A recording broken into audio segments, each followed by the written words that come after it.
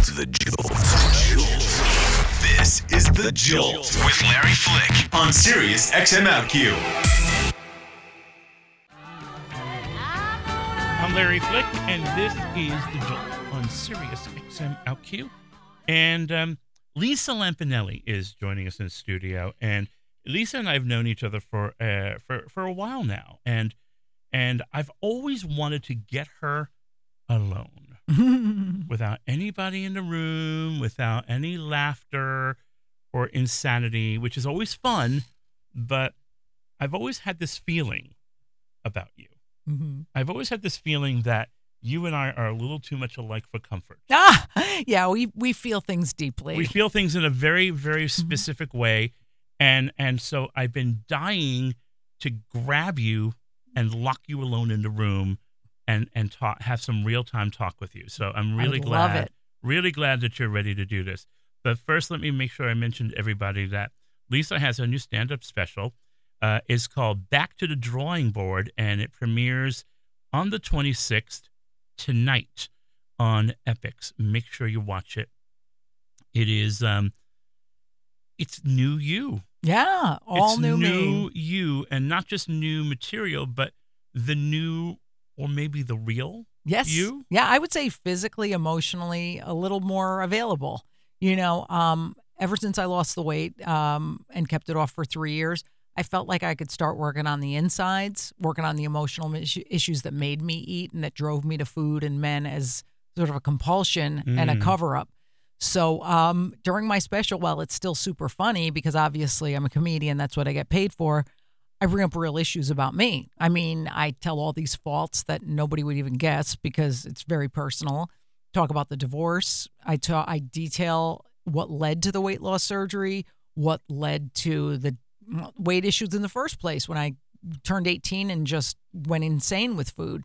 So I tell the truth about all of it. But then, of course, to layer on the punchlines is really fun because it takes the shame out of it.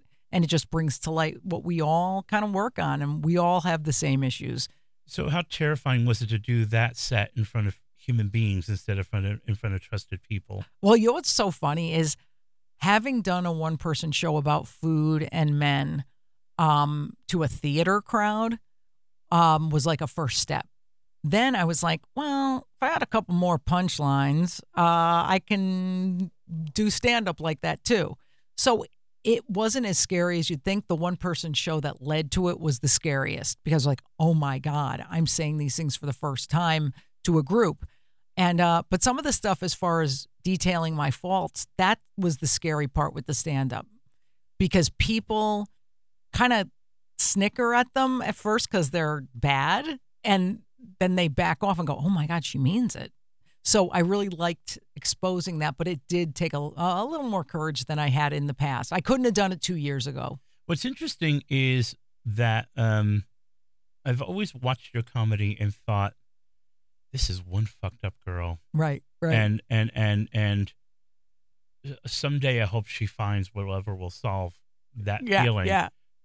And I think it's because sometimes when I'm in this room, I will go on a tear myself that is somewhat similar, and people will think it's really, really funny. And what it really is rage and depression, and me kicking you before you've had the chance to even lift your foot to kick me. Hello, I tell this story. I've only told it once, and I remember when that kind of wore off. When I started thinking, oh, that's really not me. Like, that's not who the universe intended me to be when I was born. I remember calling Jimmy, who I was married to at the time. This was like 3 years ago, and I was raging. It was Christmas Eve. I was raging about the hairdresser who was doing my hair in Connecticut. And I was like, oh, and the guy was late. And then I said this, and then I said that. And, of course, it was funny because it's a funny story. He was laughing, but I hung up the phone, and I felt like dirty. I felt like, oh, my God, that was not nice, and I'm going to make all these enemies. And I try to connect people with comedy, but I'm not connecting to anybody in real life because of this anger. And I think that was the last time, or the first time it really dawned on me that the stories ain't sounding so funny to me anymore. So I started working on a lot of those issues. And now a lot less makes me angry, but yet I can tell the stories on stage and vicariously share them with the audience and then kind of get the angry feelings out without hurting myself or anybody else. That's a real trick. Yeah. That's a real trick. I haven't mastered that one yet because sometimes I'll go on a tear, and after I hit a song, I'll just sit in this room and I'll think, oh. And people will be tweeting me, oh my God, I love when you do that. That's so funny. And I'll just think, why do I have to nearly die for you to laugh? You know what's funny?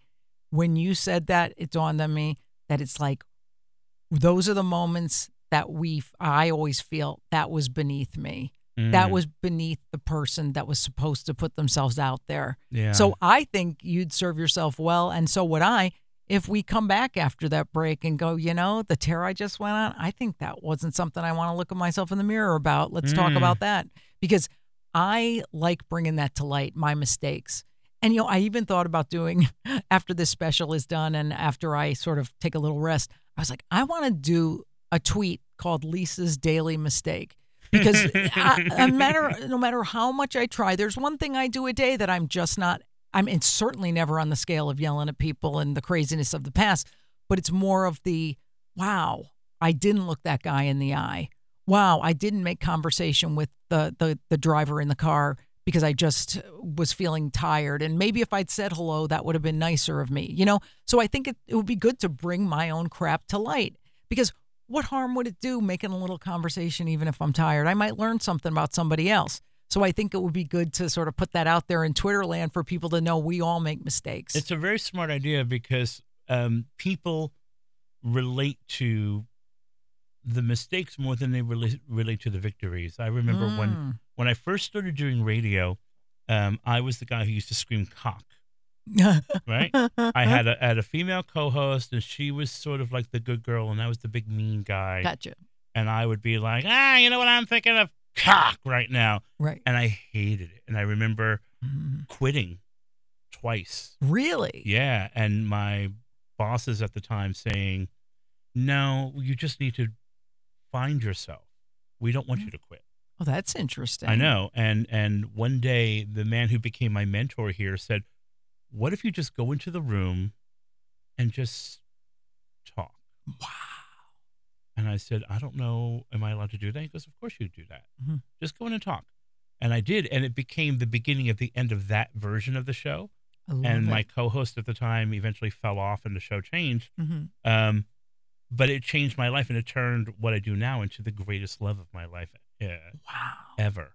Well, that's why I think as we change, we sometimes the format of what we do will change. And so I had the fear of like, oh my God, some of my hardcore fans who are more that sort of bridge and tunnel kind of crowd, they'll start to hate me if I show a softer side. And I was pleasantly surprised to be like, oh, they still get me because it's still funny. Yeah. Like, we're good enough at what we do that we could still entertain the masses. We hope. Nobody's going to, it's true. And I think even if those people fall off a little, then others will go, oh, I like that softer part, and I'm going to listen. So I think it all evens out in the end. We get what we need. And like the Stone said, we can't always get what we want probably, but you do get enough that you need to make a living, and we'll always be okay. And honestly, we can look ourselves in the mirror. Isn't that what it's all about? That is really what it's all about. Talking to Lisa Lampanelli here on The Jolt. I'm Larry Flick. This special is called Back to the Drawing Board. It premieres tonight on Epix. Okay, so let's rewind.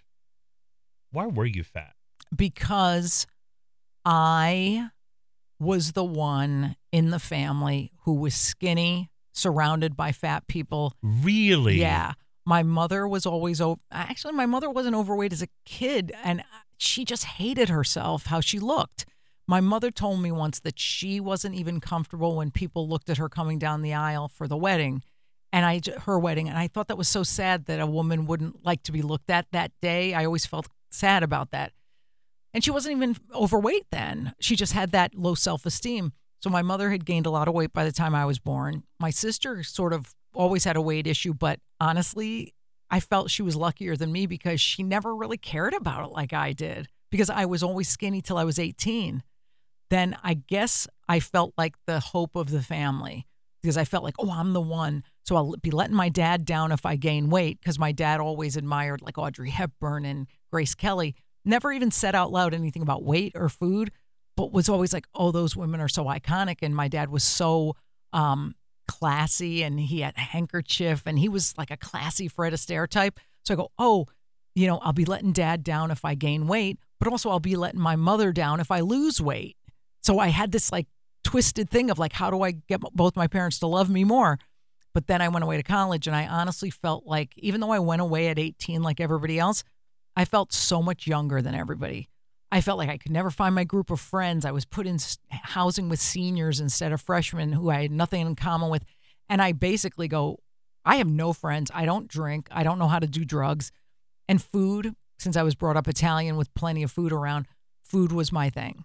So eventually, the size 8 became the size 12, became the this and that, and then yo-yo dieting for 32 years. Wow. Trying everything. There is not one diet anyone can name that I haven't tried. So yeah, I think it was a lot of that loneliness, sadness, and also I was always uncomfortable being a woman. I always had that thing. I remember when I was 12 where you kind of hit puberty and start getting thighs and a butt instead of, being flat up and down in the hip area. And I hated it. I wanted to look like a boy. I was a tomboy. I didn't want anybody looking at me. We have in our family, very, don't mention sex, very shame-based with sex. And I was just like, oh, I don't know. I'm not comfortable being a girl. Like, I wish I was just a tomboy the rest of my life. So, which is why now I sometimes will get dressed up, obviously, but I love shorter hair. I love jeans and a t-shirt, throwing them on. It makes life so easy, and I could just get to kind of blend. So I think a lot of that got really mixed up, and it just set me off on this, well, let's use food for anything we can. Isn't that funny, though, how the thing that you it's a cliche now, but the thing you can't live without is the thing that becomes almost your worst drug. Definitely. And also then it transferred. Actually, I started at 13 with boys. I didn't lose my virginity till I was like 22, because I had the same high school boyfriend for high school and college. I always, was very codependent, had to have a guy around. So, men and food were always my drug. So how did okay, so one more thing we have in common. We're both nice Italian kids. Yeah. Right? I was raised in a very repressed Italian household. I don't think I was seen without my shirt outside of my bedroom changing until I was a man.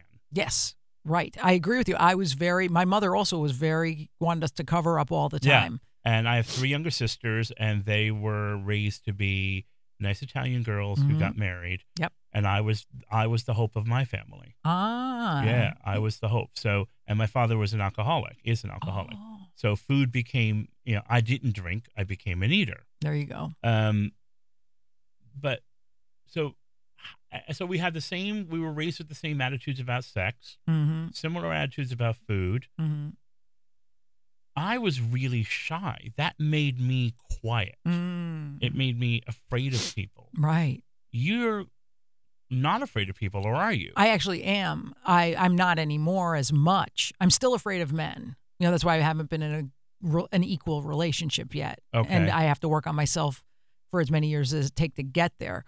But I'm fantastic with a crowd. A little worse with a small crowd. Like if it's like a party, I'm not good because I hate small talk. I hate connecting on a surface level. One-on-one, I'm fine with a conversation that's this level of depth. I love that. But one-on-one with a guy, I won't cry in front of them. I'm very it's difficult with vulnerability. I try to keep it too light. It's like Billy Joel's song, Leave a Tender Moment Alone. I can't not make a joke. So I'm super vulnerable if the person can be vulnerable like you are right now. But if it's surfacey, I have my guard up. And so did the jokes come as additional armor? Yeah, what happened was, this is a story from my play that I'm writing. I really dug down to how I became an insult comic, because I thought it was important to go, how did I shift from this kind of normal comic to this insult comic? And I remember about the 5th time I was on stage, I was doing comedy, and I did pretty well for my 5th time. Then the comic I brought up next was bombing. And my brother and his wife came to my show, and I'd always respected the hell out of my brother because he was such a gentleman, old-fashioned like my dad, and his wife is so calm and peaceful and just a wonderful person, very grounded. So I really wanted to do well in front of them, and I was so happy I'd done well, and the night meant a lot to me.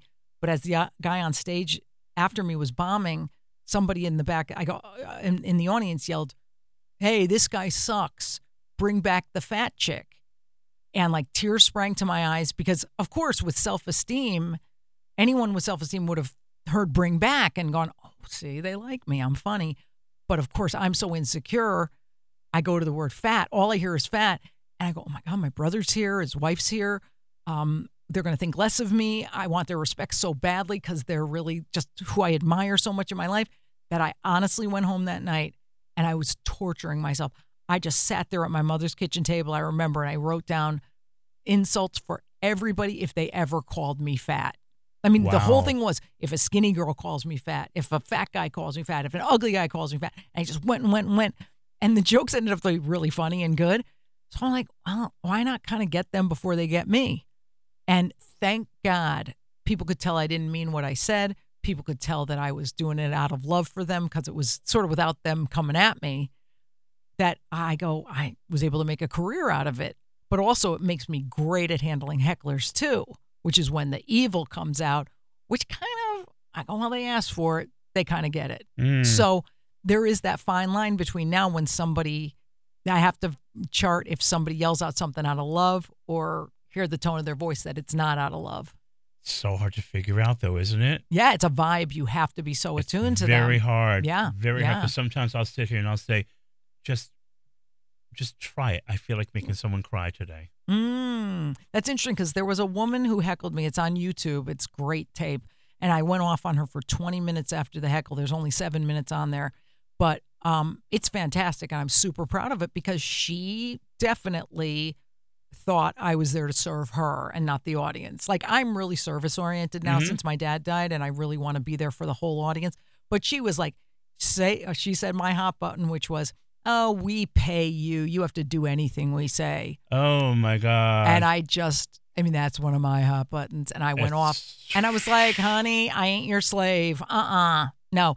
And it was funny because I loved going at her for real. Right. But I also love when somebody in the audience I can tell is yelling out of something about themselves.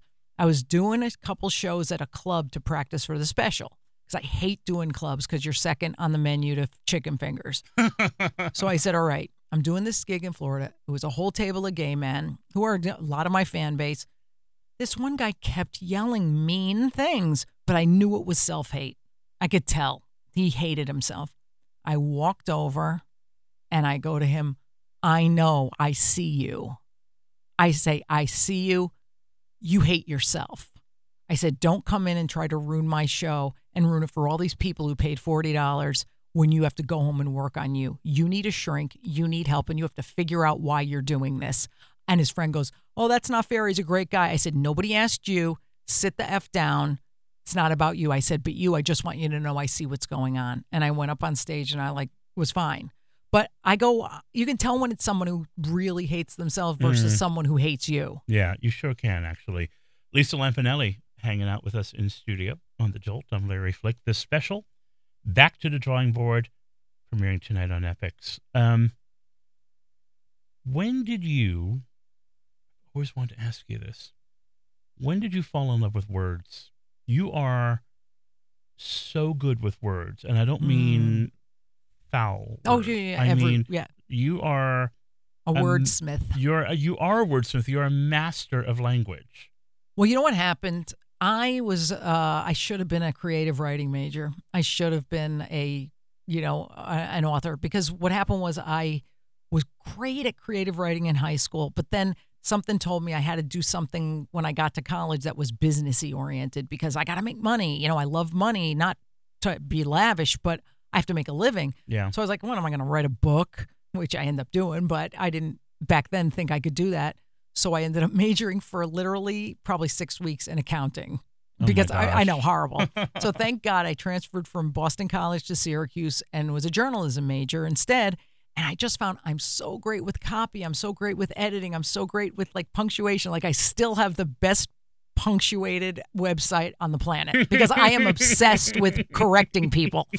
So I found that out, by the way, through editing and rewriting the hockey team's papers at BC because they took a liking to me as a friend and I would rewrite their papers for no money. I loved it. So I liked that. And then I found too that also about a year ago, I stopped cursing off stage. When my dad died, I remember like I said, he had really liked ladylike women. So I remember saying, I bet if I change this one thing, I was advised in a spirituality workshop, change one thing and see if it brings people closer to you or further away. And I said, you know what? This cursing off stage, it doesn't bring people closer. Let me get rid of it. And then also I would feel like I was closer to my dad. And I found my vocabulary came back. Like it was almost like that muscle, you know, when you stop smoking, your lungs rebuild themselves. I felt like, oh my God, my big words. I remember my big words now. So it felt really good to not curse as much. And obviously on stage is a different ball game. Do what you want. That's to earn a living. But this felt really good. And I felt people responded to me more and didn't have that wall. It was just a wall, just like anger was. What ultimately, let me rephrase that. Sure. One of the things that I remember when I was recovering from my bypass surgery was something that you said. Honestly, sincerely, I remember I have like this small handful of things that different people have either said or performed that were very important to my recovery. And you said one thing that was super important to my recovery, and it continues to be important to my recovery. And I'm so thrilled I get to tell you.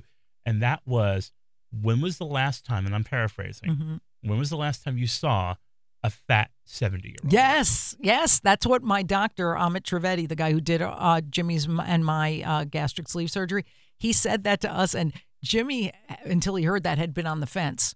Jimmy was like, I'm not getting no surgery. The second we got in the car, he was like, sign me up. It really does. We want to live because I think you and I are the same in that we don't like 100% of the way we've lived for the past 50. No. So we want to kind of do it over. Yeah. And with the weight loss, it was the first step. Then it was working on the emotions about the eating. Now working on the spiritual stuff.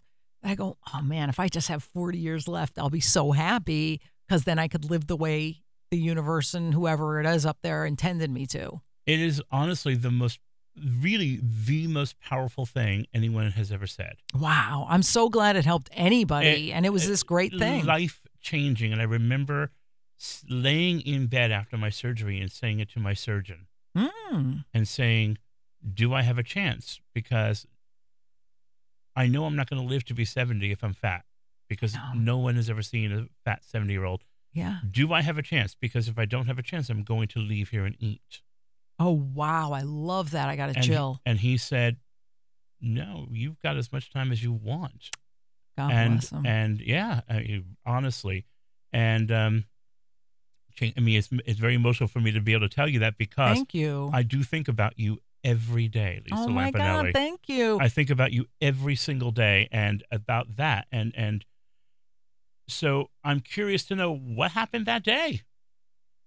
What happened that day? The day you went to see the doctor? Why did you go that day? Oh, I remember because I was torturing myself with self-hate. Like I honestly, after, losing for 32 years, Jimmy and I, we knew there was a Weight Watchers meeting about 3 blocks away on the Upper West Side. We'd go, but then we'd sabotage it all the time. And I said to him, I just don't know what to do. I said, I can't live like a fat person anymore. I can't get ignored anymore because I'm fat. I can't get sort of like become invisible because when you're fat, you're invisible. And sure, now that I'm 53, I'm invisible for that reason, but that's something I can't control. So it's okay. Well, thank God, Jimmy had, by some miracle, that's why everything's connected. There's no accidents. Jimmy met Caroline and Albert Manzo from the Jersey Housewives at Gotham Comedy Club where Jimmy worked. And he said Albert had just gotten this lap band. And Jimmy got the doctor's number just kind of randomly and said, you interested in this? And I said, yeah, let's go see him. Yeah, let's go. I said, I'll probably do it because you know what? I'm willing to try anything after 32 years of this. We go in. The doctor was the warmest, greatest guy in the world. And when you just feel like, oh my God, I put literally my life in his hands. I have never felt that way about a doctor. And when he said that comment about being 70 and fat and how it ain't going to happen, I was like, okay, I'm doing it. I put my surgery date in that day. And as I said, when we got to the car, Jimmy said, sign me up. And I think it was just when you know it, you know it. When you're ready, you're ready. I started again with the personal trainer this week. And this has been the hardest week ever because all this promotion, I didn't care. I said, I can squeeze it in because I'm ready now to do something more than walk. So I don't care if I'm sore, whatever. I got to do this. So I think it has to resonate with you. And sometimes don't you remember hearing these messages, but they didn't resonate. And you go, I don't think so, whatever. Or I was conveniently healthy. I would be a demon Monday, Tuesday, Wednesday. Yeah. The slide would happen Thursday. Mm-hmm. Friday would be the bottoming, and Saturday would be the binge until I started over on Monday. There you go. And it's funny because Monday's always the diet day and Sunday's always the Last Supper. Yeah. And you almost start a diet on purpose so you have the excuse for the big meal on Sunday. Absolutely. And this way, yes. And is it still a struggle? Definitely. Every single day. Every day. At least 6 times I'm like, am I physically hungry or emotionally hungry? Because Janine Roth, the emotional eating expert, said, we don't really want the hot fudge sundae. We want a hot fudge sundae life. And I feel like in the past year, isn't that deep? Wow. And she's the best. In the past year since my dad's death, I honestly feel like it's been hot fudge sundaes every day in my life because of his influence and feeling the attitude of service for the audience and for the community and for whatever my mother, I just feel like on stage is a job and fun, and I get to make somebody laugh if they're in pain in their life. But man, it's just as important off stage when I go and take my mother to game night. My mother loves game night, and she's 85. She's not going to be around forever. Once a week, we cook dinner and have game night, and we have a blast with like 10 gay guys. And my mother's like, I love this. So that means as much to me as on stage. So I think that's how I add in the hot fudge sundae stuff. So was that day when you went to see the doctor, was that the first day of your marriage ending? No, I don't think it ever had a chance. You don't think it ever stood took a chance. It was my fault. And I'll tell you why. I picked a good guy, but not a guy who I wasn't good for and he wasn't good for me, which is why it ended so well. And that every time I have an event, he and his girlfriend come out and I do the same for her because we weren't suited for each other. I picked someone who would never leave, was safe, protective, and still is to this day. I mean, right now, if I called him and said I was in trouble, he'd run. And so would she, because she's that kind of open person. It just didn't stand a chance because I wasn't in a place to pick the right soulmate, the spiritual equal, plus the guy who I kind of could open up in front of, because I can't do that yet. I'm still not comfortable with that. That's my wall that I still bring to the table. So why did you marry him? What was it? I mean, honestly, I think I felt like, okay, I need safety right now. I need to not be vulnerable. It's into the world or something. It was right before The Apprentice. I think I felt a lot of despair in my career going, ooh, ticket sales are tough. Of course, this is all subliminal stuff, subconscious stuff.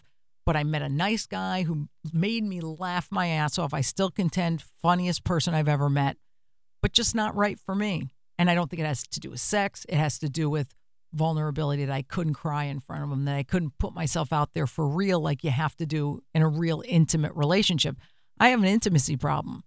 It'll have to be worked on after I'm, kind of more along this emotional eating road that I've worked on that.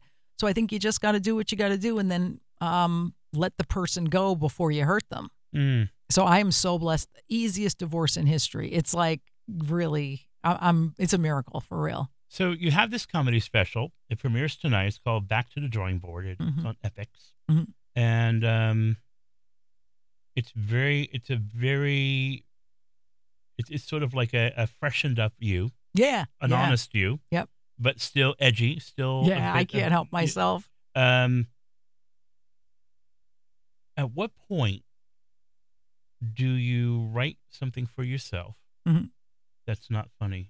Well, the play that I'm writing about the food and eating disorders and body image, I always thought there was an opening for a vagina monologue style show that's about, weight issues.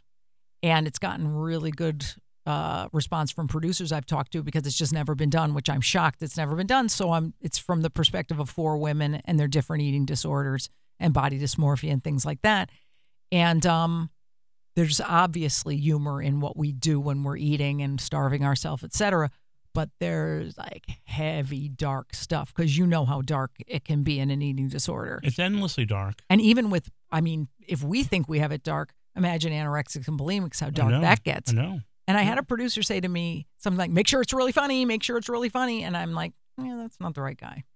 It has to be the mixture of the humor that the stories add without forcing a punchline, and where we can look at each other goes, oh my God, the time I tried to do this or the time I did that is funny, without, not telling the truth. Yeah. So I think that's going to be super truthful. Plus, I started writing a blog for Kripalu. Do you know what Kripalu is? Sure. It's a yoga retreat center that I started going to once a year after my dad died. Once a month. And so I go there for a week every month. And I got so into the spirituality work, I said, I want to do a blog and show people that I really get it and show people that they can work on their stuff too. So that's definitely not funny. The first one's up on kripalu.org. I believe she said July 8th it's going to be up online. Wow. And I just feel like it's kind of the lessons I learned there. And the first lesson was definitely about being of service to people, because I think that's definitely my mission in life now. If an action I'm taking isn't serving somebody besides me, I'm not going to do it. That's huge. It had to be. There was no turning back. I might as well just not do anything if I'm going to be about me. How often are you afraid now? 1% versus 90% last year. Wow. I was always worried about the next, what if I can't get this done? What if I can't save enough money? What? It all takes care of itself. It's hilarious how it all takes care of itself. And even the stuff that we think we want and we don't get, we go, oh, I wasn't supposed to, so it's fine. So I don't get scared. What I get scared of is the vulnerability. I get scared of the idea of working on that, and the dating eventually I get scared of. But since that's not happening right now, I get scared very low percentage. So you've been experiencing some of this after the weight loss. Oh, yeah. Were you disappointed that when you shed the pounds, you didn't shed some of the issues? No, I knew it wasn't going to happen. You knew they were waiting for you. I knew. I gave interviews before the weight loss surgery going, oh, yeah, I know this is just the tool, and that after the weight's off, I'm going to have to work on the real stuff. Yeah. Like I did it old enough that I was self-aware. Right. But yeah, I get people who think they lose weight and it all changes, and it doesn't. I mean, but if you work on it, it can. Yeah, I mean, it didn't take me until, it took me, I should say, until about 3 weeks ago that I realized why I've been a yo-yo dieter. Because I always thought, like most people, that the weight comes and happiness is right there. Right. And then you look around and you're like, not only am I not happy, I'm hungry. Yes, add to it. I'm hungry. Right. So if I'm going to be miserable, give me a sandwich. Thank you. You might as well eat. No, Give me a sandwich. I'm so with you, man. I'm so with you.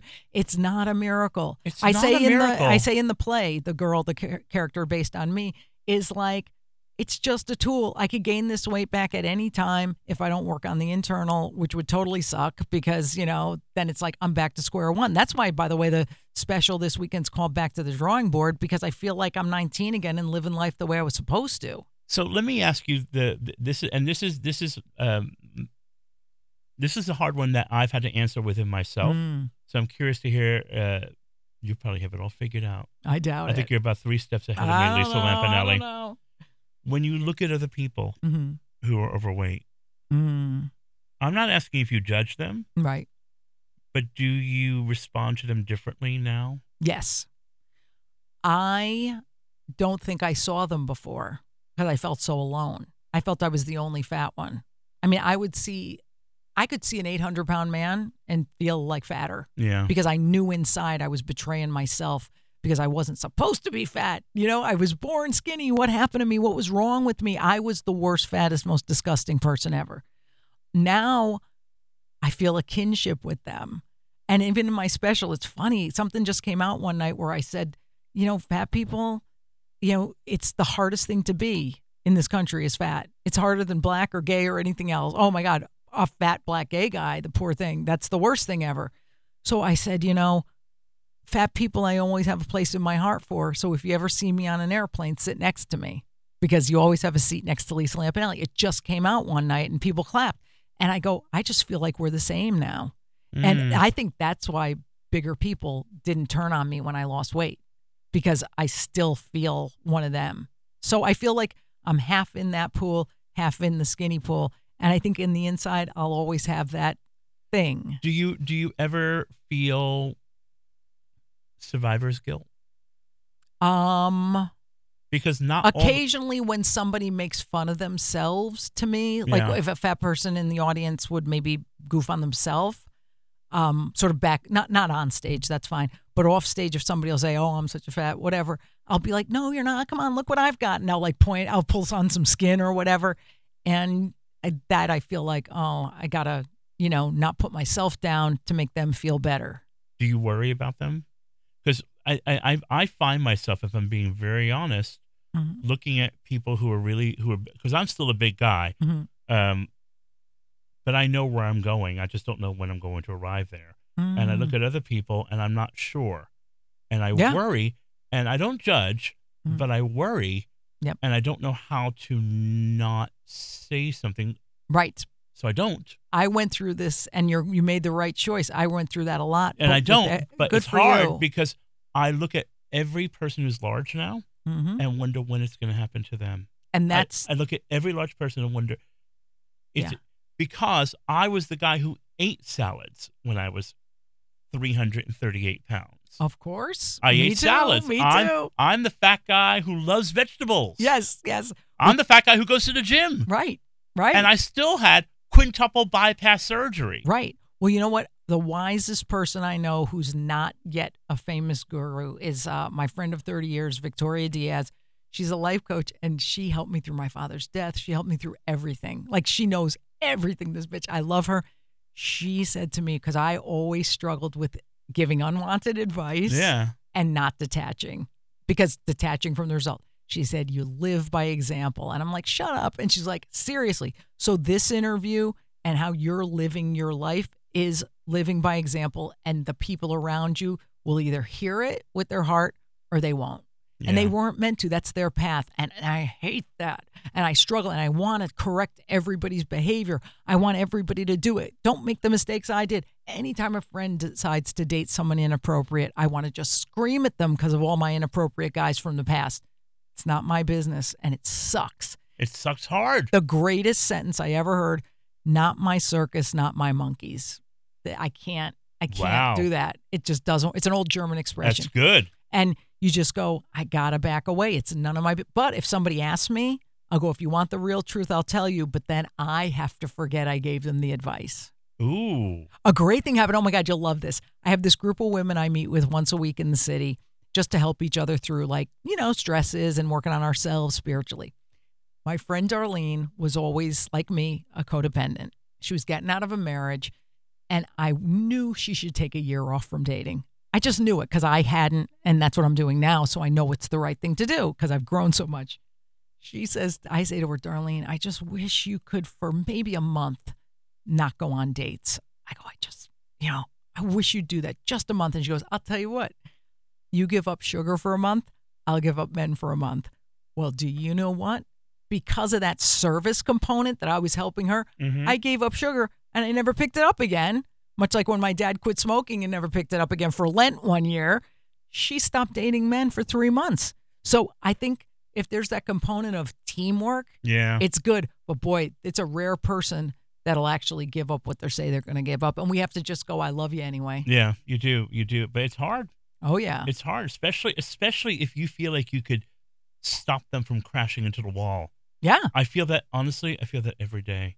Oh, my God. I'll look at someone and I'll say, baby. That was me. That was me. Look at my wrist, baby. Look at the scars. The scars aren't going away. I know. Stop. And I guarantee you, though, by your radio show, you've affected thousands of people. The best you can do, I've learned, is just keep telling your own story. Yep. Even when you think that people don't want to hear it anymore, just keep talking. Yep. Someone's going to hear. And you took the shame out of it, And you because took then a you don't lot have of to the beat shame out of yourself it. up about it, and they don't have to either. Indeed. Lisa Lampanelli, I am even more in love with you now than I was an hour ago, or almost an hour ago. We've been talking for a minute, and it feels like we've been talking for 5. I know, right? I love this. This is so You know good. me, I love talking about anything deep. I know. Well, will you please come back and let's do it again and Duh. again and again? Yes. And again and again and again? Yes. Oh, my gosh. Wow. Lisa Lampanelli, look for her tonight on Back to the Drawing Board, premiering on Epix. And it will be playing, after tonight. But this is the big premiere. This is the night that counts. Make sure you watch it. And, mwah. Thank you, Larry.